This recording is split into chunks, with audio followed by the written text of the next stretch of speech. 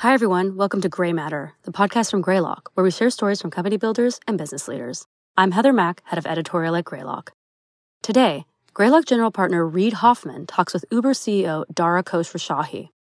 Like most companies, Uber has gone through significant ups and downs throughout its lifetime. Whether business is booming, or if the company is grappling with declining revenue because of major global events outside anyone's control, how the leadership team responds dictates how the company will get to the next phase. Khosrowshahi calls these moments wartime and peacetime, and says each requires a different mindset. During peacetime, he's typically more team-oriented and open to hearing everyone's opinion. During wartime, Khosrowshahi is speed-oriented and focused on decision-making. However, the signals that dictate whether a company is in wartime or peacetime can sometimes be hard to read.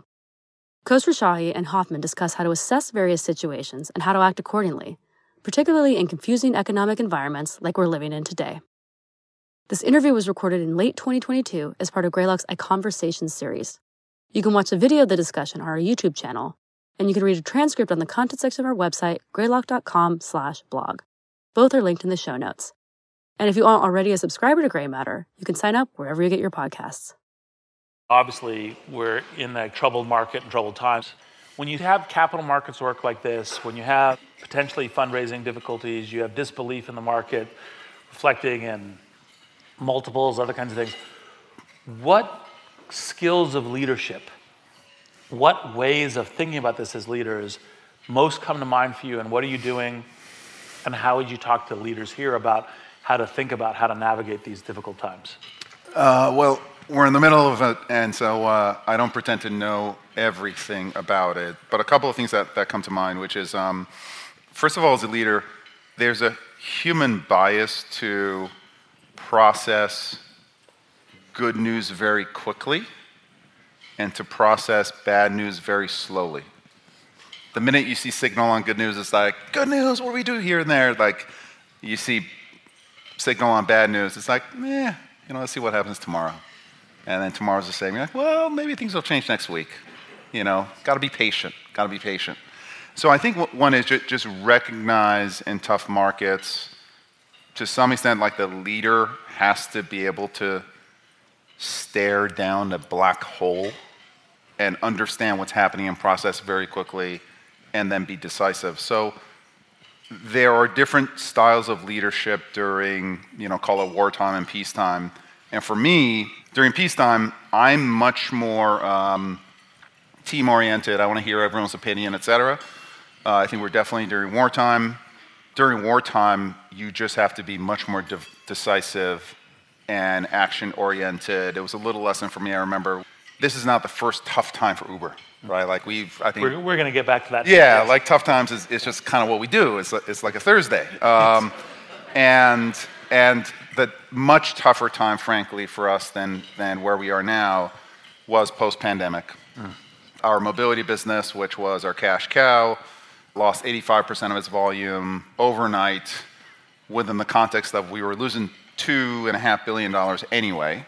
So I had some friends who were like profitable businesses that lost a bunch of their volume. We were deeply unprofitable and lost a bunch of volume. And I knew we had to make some tough calls. And I really wanted my team to be bought in. So we would get together on Zoom over and over, talk about what we have to do here and there. And one of the exchanges that I had with my CFO, Nelson Che, that still sticks with me is, we're talking in circles all over. Nelson's like, Dara, just tell us what you want to do. Like, we'll do it. You don't need to ask our opinion and all this. Like, tell us, it's during the tough times, your team needs leadership. You've got to assume that mantle. Once Nelson told me that, I was like, all right, let's go. And I took input, but I started leading, and this is not something that you do all the time because you want your team involved. You got to be top down, and you've got to solve for speed, and you've got to solve for decisiveness. Because even if you're decisive and you make 20%, if you make a decision that's 20% off, it's better than being indecisive and not doing anything. So there's this push and pull, which is during easier times, I'm much more consultative. During tough times, I'm much more hardcore, and my team kind of knows that now. You know, it's they understand once in a while I'm just going to come, we're just going to go, and we're solving for speed.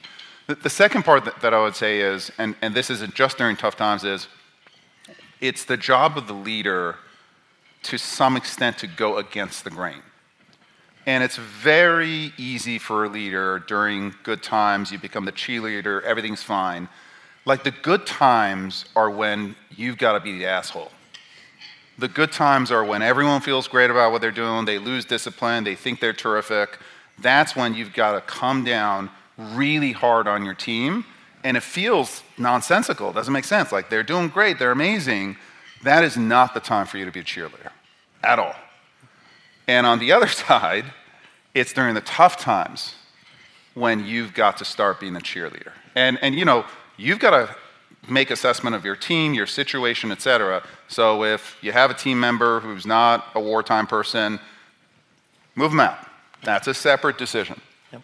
But once you assess that your team is the right team, they're around you, that's when you really have to lift them up. And it's really hard because like at the end of every day, you're like, oh my God, this is so terrible.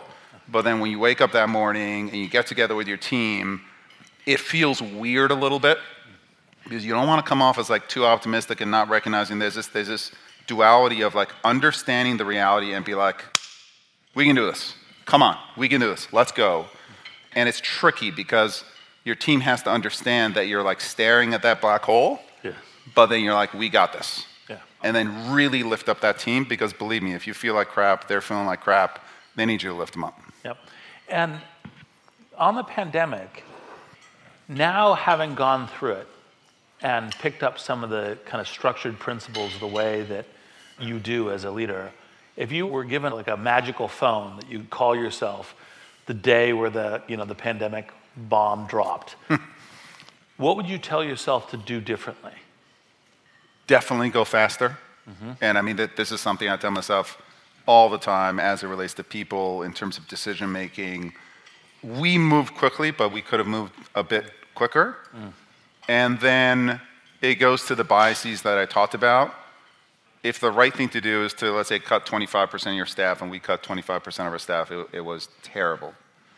You'll convince yourself that the right number is 15. Uh-huh. You'll convince yourself that, well, I'll do 10, see what happens, et cetera. And you may not have the luxury to see what happens. Mm-hmm. And so I would say move faster and don't mollify the tough calls. Yep. Ultimately, when we made the cuts, we did go in deeply.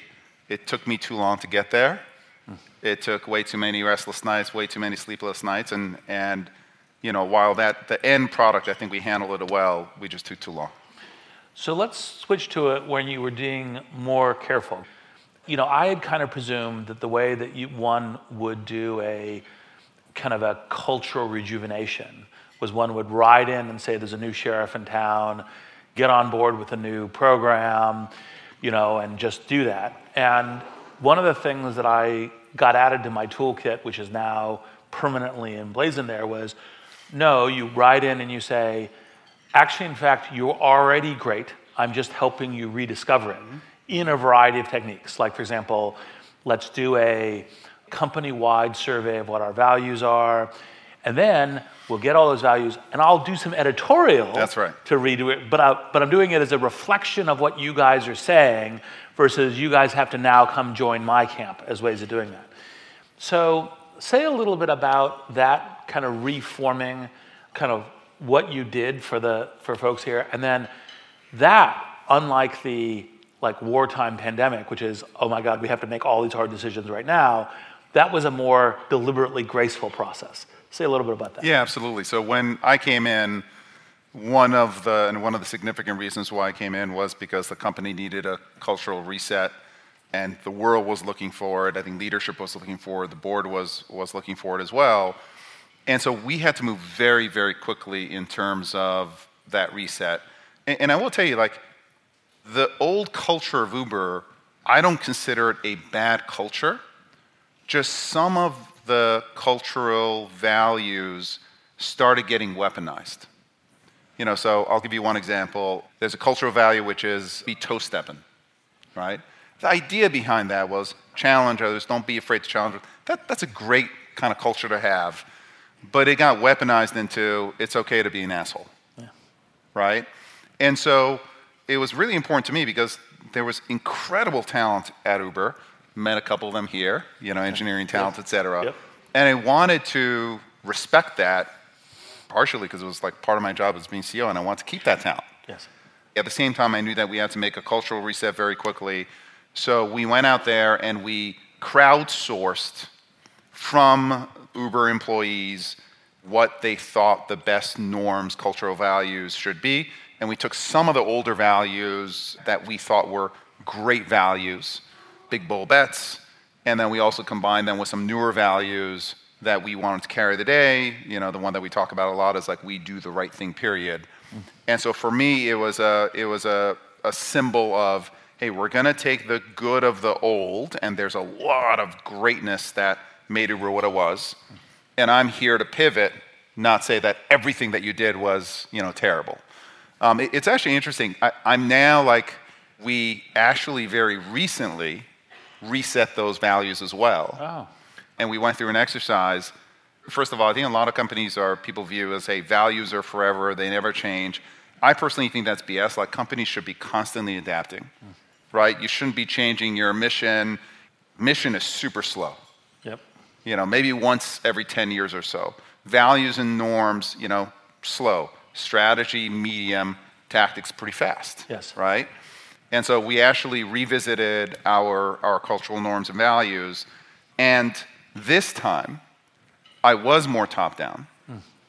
I work with my team, but I felt like I had a right to be top-down because I'd gone to know the company. And I wasn't like some stranger saying, hey, I'm going to make a bunch of stuff up, not knowing anything about the company. And actually, this time it really did work out because it was a reflection of some extent who we were, but really the new company that we are going forward. And I presume do the right thing, period, is still on the... That one was the one that stayed. Yeah, no, exactly. What did you find, one of the things we had at the... By the way, I'm going to interrupt you for a second. Oh, yeah, of course. What's the job of a board during tough times? Well, it depends a little bit on company, CEO, health of position. Yeah. But I think that too often boards get to adding to the tough times versus helping. Yeah. That's where I'm saying, it's a job of the CEO to go against sometimes. Exactly. Yes. And I think from a board standpoint, the CEO knows, he or she's a piece of crap when things are badly. Like, the board doesn't need to remind you. Yes. So or I'm times are difficult. Right. Yeah. And so I think that it's very similar to what you were saying about the CEO job, which is, look, when it's obvious of, shit, we're having difficulty navigating this particular facet of the business. Might be, a go-to-market strategy, might be a competitive thing, might be a capital raise, might be a delay in like one of the most irritating things I find happening in a board meeting is oh, look, we slipped this product by a quarter, and then everyone spends an hour going, well, slipping a product, release of a product by a quarter is a really terrible thing. It's yeah, we know it's a terrible thing. We don't need an hour to talk about it, right? And if you don't know it's a terrible thing, or the CEO doesn't know it's a terrible thing, that's a different problem. Yeah. Right. And by the way, the next time they'll commit to a much slower time frame so that they don't have to tell you that they've slipped. Yes, right. And so I think that the key thing is, are you making the focused decision? Are you making the hard calls? Are you not getting ameliorated, into kind of softer things? One of the general things is, it isn't just that people like to be liked, but there's also a question of there's a lot of competing ideas. I have this mode where I try to teach other board members of, it's a very simple thing of green light, yellow light, red light. Right? Green light is, they're the CEO. They make the decisions. You're just talking to them. That should be the state you're in. Red light is, they might not know it yet, but they're not the CEO. Mm-hmm. There is some transition that is coming. They will know. Yes, right. The most often mistake that board members who are inexperienced is they stay in yellow light too long. They go, there's a question, and then they start doing micromanaging, right? And so when I get to a yellow light circumstance, I pull the board members aside and I explain this theory to them, and I say, yellow light is a limited amount of time with a limited measurement, and it goes one of the two directions. That's right. If you make the assessment that they are, then you got to lift them up. Yes, and figure that out. So one of the interesting things that I saw you and Eric talking about at the Masters of Scale Summit, where Eric asserted that a new CEO in a turnaround circumstance had to trade 80% of their staff. And you said, well, actually, it ended up being 50% for me, and I think that's a good number. Say a little bit about what that changeover of staff looks like, how to manage it with grace and care for the organization. What are the kinds of principles when you're doing this kind of change in direction, whether it's a rejuvenation of the company, whether it's a pandemic, like how do you approach that? Yeah, so I don't think that it's too easy to be formulaic about things that aren't formulaic, and a company's an organism, it's like a human body, right? You can't make grand pronouncements. For me, it was pretty practical, which was I had a lot of respect for Uber as an operating entity. Whereas from an operating entity, from technical standpoint, from a product standpoint, I thought that the company had real strengths. High bar for talent, high demand for throughput. Where Travis, who was a founder, didn't invest was in the framework around the company. CFO, general counsel, a bunch of, some would consider BSE, kind of framing, controls, et cetera, governance, the board. That part of the company was quite immature. So I had a hypothesis coming in. I'd spoken to a bunch of folks. I'd spoken to board members. I'd spoken to a bunch of folks who had worked with Travis, had great things to say about him, and a bunch of folks who didn't, right? So I will get a complete view. And so when I came in, I had a plan. So my hypothesis was this was actually a company that was pretty nails in terms of operations, product, data science, and of course, we still can get better. But the framing of the company, the corporate staff, et cetera, had to be turned over. So that's, I moved very quickly there. Those areas, I brought in Nelson Che, new CFO, I brought in new chief legal officer, new chief people officer, et cetera. But a lot of the leadership and ops stayed with us. And on the technical side, brought in a new team, I think up-leveled them as well. And I think, to me, the lesson is go in with a hypothesis on where you think strengths and weaknesses are and what you're trying to personally achieve. And, I say so far so good. 2 years in, it still felt a little bit like Dara's new people and then the old guard. And we were one team. It didn't feel like one team. Pandemic brought us all together. Yeah. And it's like one team now. Like it's whether you were there before or after, et cetera, everyone's sitting in their chairs comfortably. There's a lot of trust. These kinds of really difficult circumstances can either bring a team together or tear it apart. For us, fortunately, it was a former, and the team feels really good now. Well, with existential threat, if you survive. Yeah. Last question before we open to the audience. Uber is one of those companies that has a unique lens into what's happening in the economy, what's happening in society, what's happening. What are the surprising lessons kind of now post-pandemic coming out of it? What's growing, what's shrinking, what economy is working or not working? Frequently this is asked as a recession question. Yeah, of course. Yeah. This is going to seem a little boring, which is people always look coming out of pandemics, they look for forever changes. It's very rare, like when things get changed forever, like everything's reverting back to the norm. There's this hypothesis in the pandemic, it's going to change things forever. And we were talking about Shopify. Shopify's growth has now come to a norm, which is a really good norm, but it's reverting. We're seeing our rideshare volumes, explode now versus really low levels. And so we've been desperately looking for patterns, work patterns, work day commute versus weekend versus party nights, et cetera. Everything is like people are people, they go out, all the patterns are back. The one pattern that is not back is cities opening up.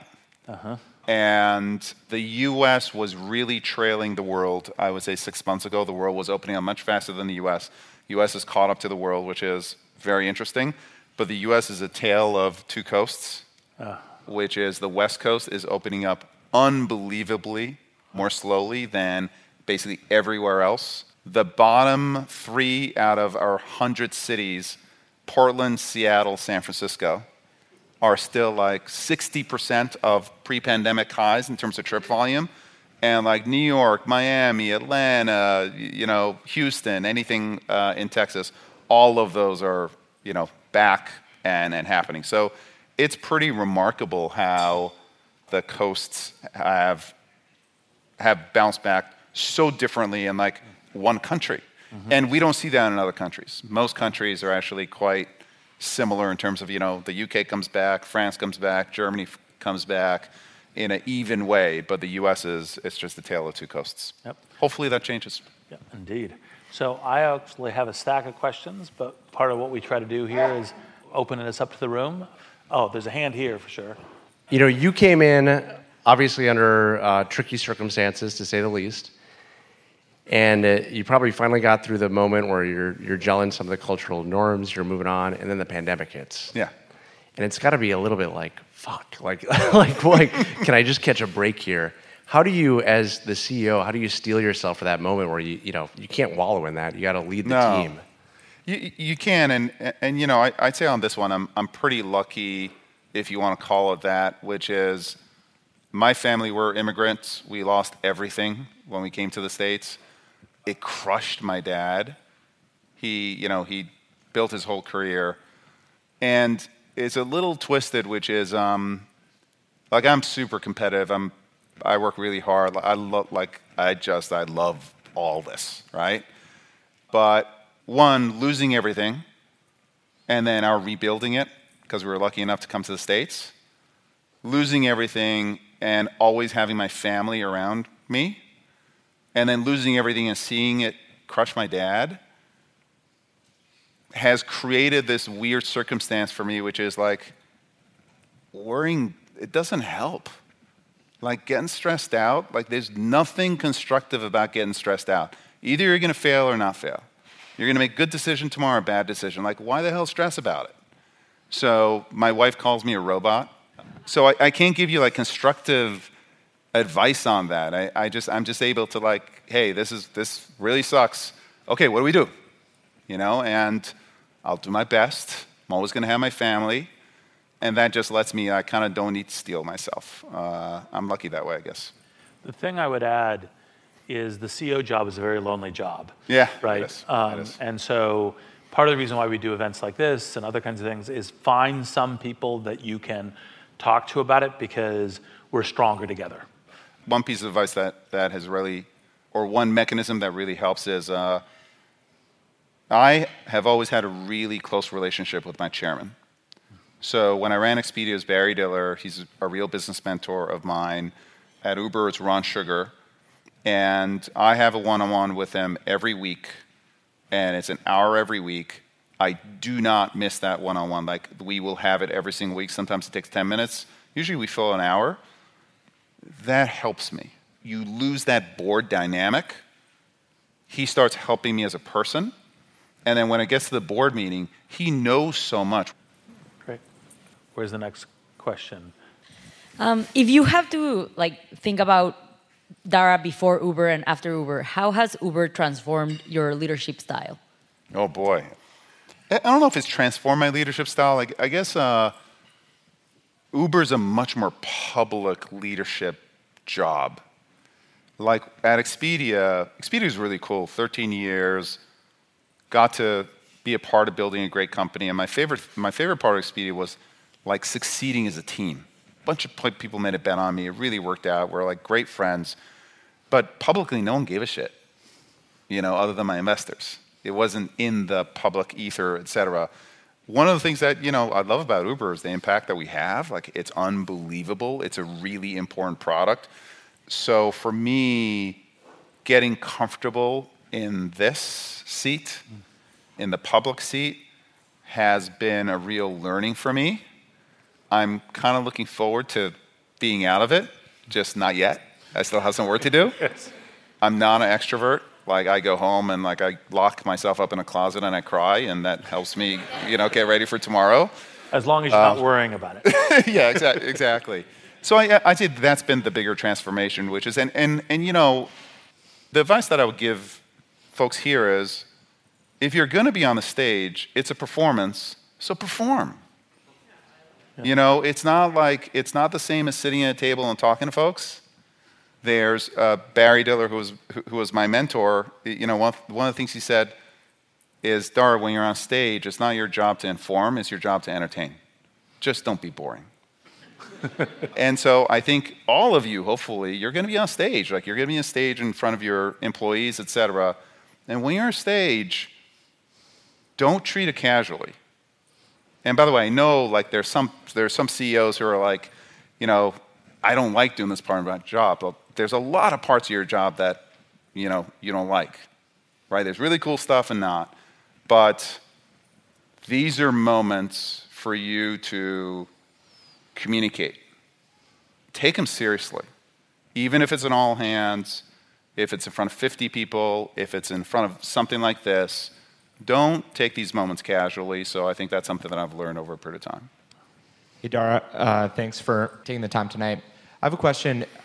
I'm curious, are there any other kind of counter-cyclical or contrarian things in retrospect that would be useful to do in different market cycles? Yeah, it's a great question. And by the way, it's a really easy answer in theory. It's much harder in practice. Because if like everyone else is dancing and you're not dancing, you're going to feel lonely. I think one of the regrets in terms of what I could have done better pre-pandemic was I could have been tougher on costs. I should have been tougher on costs. Not could have, I should have. And so when times are good, there's this temptation to chase, hire. You see that positive signal. Absolutely add 5 engineers to this team. Oh my God, it's growing, 500%. 10 more engineers, let's go. The chase hides poor work. The chase prevents you from really driving the team to build an excellent product, because what they'll do is they'll build a good product and you'll throw a bunch of money behind it, and they'll never have to get to excellent. So I wish I'd done that, but I'll tell you, it's really hard, because the chase, you just want to go. And then when, especially it's a peer pressure of, their friends' teams are doubling in size, tripling in size, why aren't I? So there's this, then the only way that I've seen it work is, there's this, I don't mean to be too male, there's this warrior mentality, there's this hardcore mentality that you introduce, and it becomes kind of a heroic affair for you to do with 5 engineers, something that someone else is doing with 12. Because the temptation is, people tend to equate, a lot of teams tend to equate team size with what you think of them. And that I found is the hardest thing to crack, which is the manager who's the hero isn't the one who takes, her team from 10 to 50. It's the one who says, I've got 10, we're a bunch of ninjas, and we're going to stay at 10, don't give me another person. It's hard to do. It's very easy for me to sit here and tell you all this, but it's hard to do. I was just wondering, Uber, even before your time, went into a lot of markets globally, and then also now pulled out of some of them. In hindsight, or do you think now, if you were earlier in Uber, was that a great decision, or should there have been sort of more of a focus on a few markets? I think it was a brilliant decision. I think it's one of the great gifts that Travis left me. It was harder, it took a lot of guts, took a lot of money raising to do it. We are now going through what I call a painful process, and when you go into those markets, you have to hack a bunch of the local behaviors, and then usually you can replace the hacks with technology, and humans are the hackers, so to speak. You can replace it with tech, and tech is always in the end better, almost always in the end better. You do it for the big market. So there's a bunch of debt that the company's taken on in terms of complexity and in terms of rolling out, pricing, routing, algos to every single market out there. So I won't pretend that there isn't a bunch of debt that we're repaying, but if you're repaying debt, it's against a great asset that we built. So I think, Southeast Asia turned out to be too competitive. I'm really glad we got out of those markets. But the we've gotten out of 10% and we're still in 90%. So it was a huge, I think, asset. It was the blitzscale that worked, one of the big ones, Yeah, right? Indeed. Just curious, speaking of Southeast Asia and some of the competitors there, I'm curious if you have any opinion on why super apps haven't worked in the United States yet. I'd ask you the same question too. I think that one of the elements that have made super apps work in Southeast Asia and China is just broadband and bandwidth. And so it's been a necessity of that market for these super apps to work. And I think the Western markets love pure plays. And if you're trying to do 10 things definitionally, you're not going to do it as well as someone who's trying to do one or two. We're actually, I think, we're trying to figure out, we've got our Rides app and our Eats app and single driver app. And so we've had lots of debates as to how these apps come together. And it's really difficult to work it out, but there's single identity, single payments, et cetera, single CRM stack that we're using to essentially build one experience with multiple apps. That's our solution, but I don't have a perfect answer for you. It's really speculation. Yeah, there's a lot of other speculation on that too. Well, you can all see why it is. Actually, I haven't told you this yet. After I saw Dara on the Master Scale Summit, I texted the Master Scale team and said, we need to do a follow-up interview with Dara. There's too much good here. And so with that, let's thank Dara for spending the evening with us. That concludes this episode of Gray Matter. You can watch a video of the discussion on our YouTube channel, and you can read a transcript on the content section of our website, greylock.com/blog. Both are linked in the show notes. And if you aren't already a subscriber to Gray Matter, you can sign up wherever you get your podcasts. I'm Heather Mack. Thanks for listening.